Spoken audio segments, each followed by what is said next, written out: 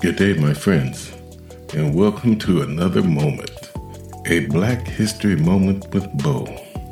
And I'm here to tell you today that I hope today is a fabulous one for you, because I know only too well that all days are not good days, and into everyone's life some rain must fall.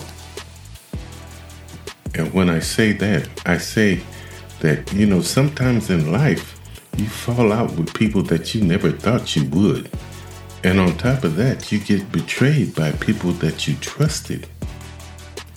And sometimes, you get used by people that you would do anything for. And the moral to this story is that if you focus on the hurt, you will continue to suffer. If you focus on the lesson, you will continue to grow. And my friends, sometimes people will come into your life and they're not meant to stay. They're there to teach you something.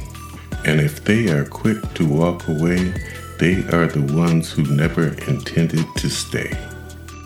If you have one or two close friends that have had your back for years, give them a hug, because you love them more than some of the people in your own families. Here's the truth for you, my friends. The saddest thing about betrayal is that it never comes from your enemies, but from those that you thought you were close to. And with that being said, let's slip into darkness and talk about that crazy town of Cincinnati.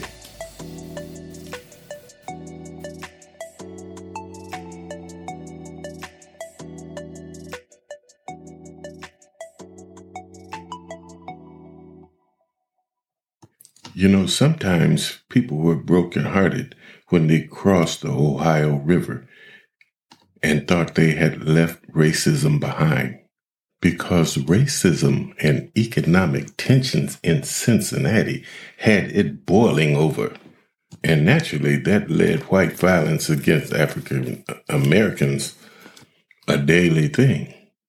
And sometimes white mob in the numbers of 200 to 300, led by Irish immigrants, invaded the riverfront area where African Americans lived with the intent to drive them all out of the city, thinking that they could have the jobs that the African Americans were finding. And so the mobs burnt homes and assaulted a number of individuals.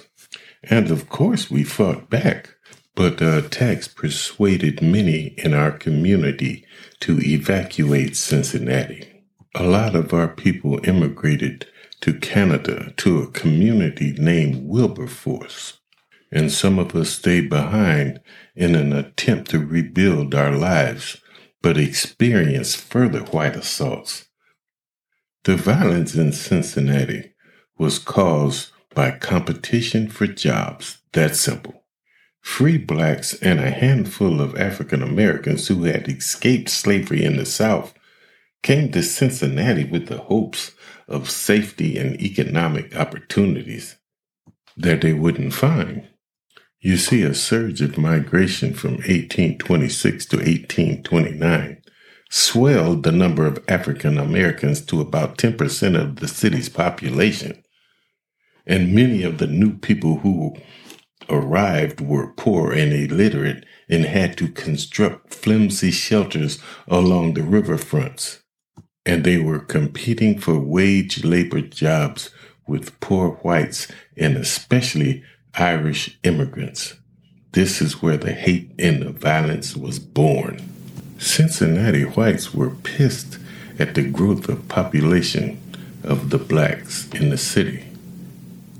So check this out.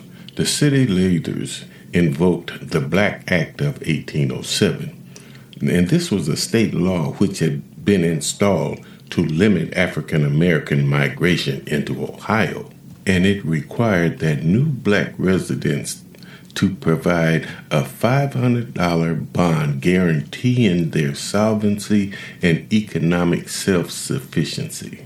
And city leaders were encouraged by the recent Ohio State Supreme Court ruling that supported the use of the so-called black laws.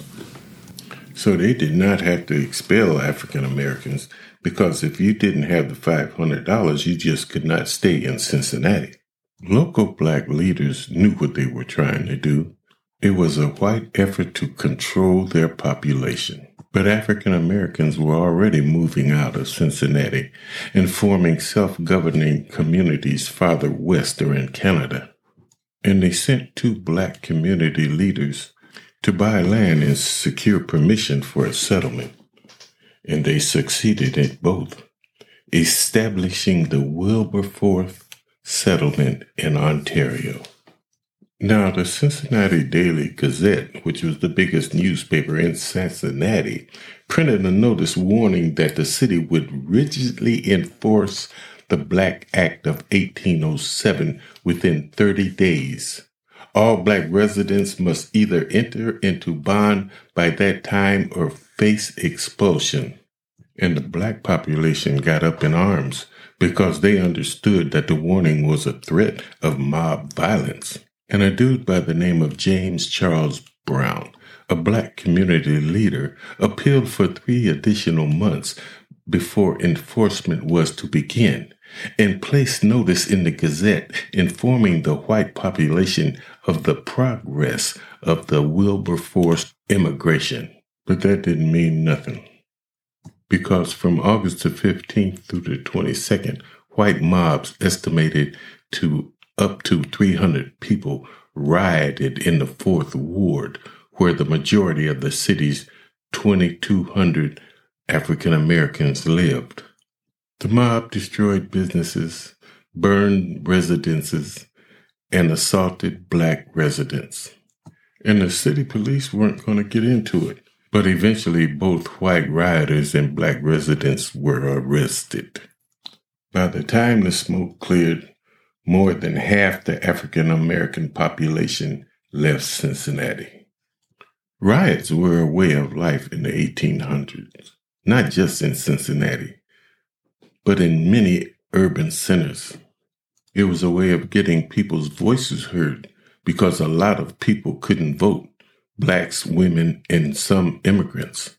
Riots were not what we would call race riots today, because back then a race riot meant that white people went into the black neighborhood and burned things and killed people.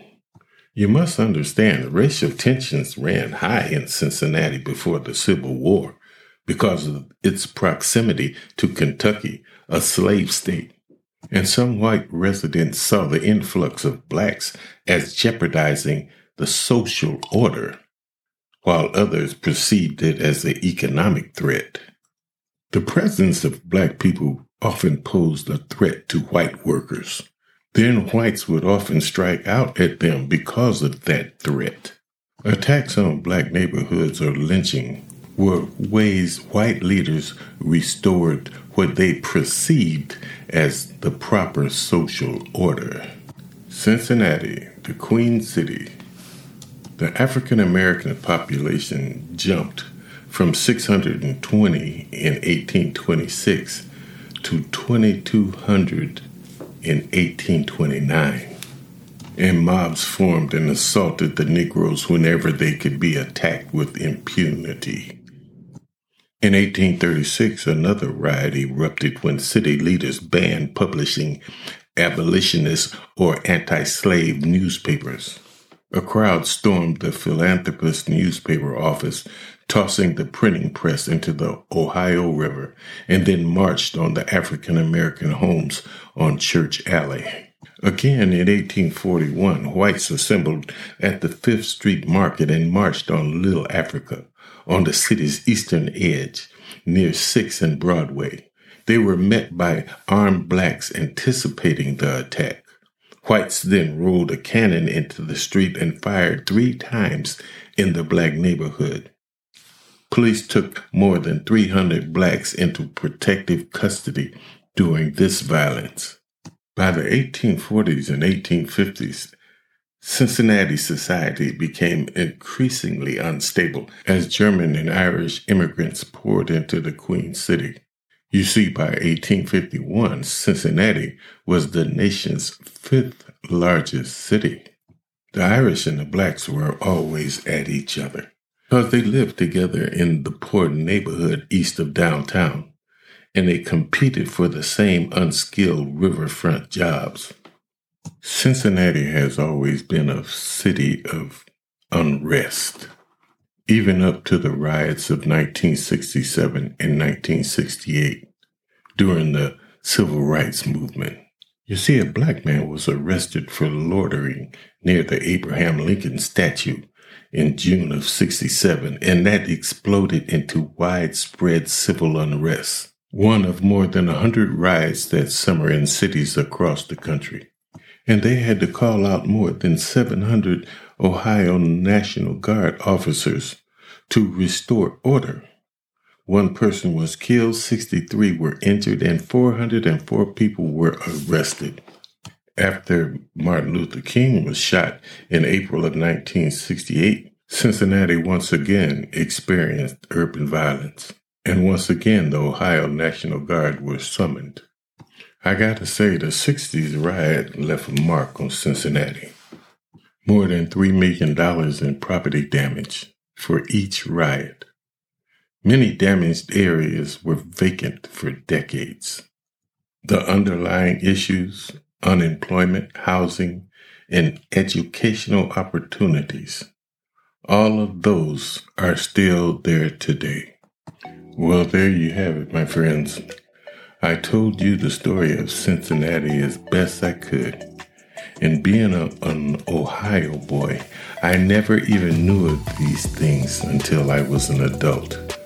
Until I came home to the riots in Akron, Ohio in 1968. And still I knew nothing about what was going on in Cincinnati. And it wasn't until I started to read that I knew of these things. I encourage you to let your children and grandchildren read as much as they can.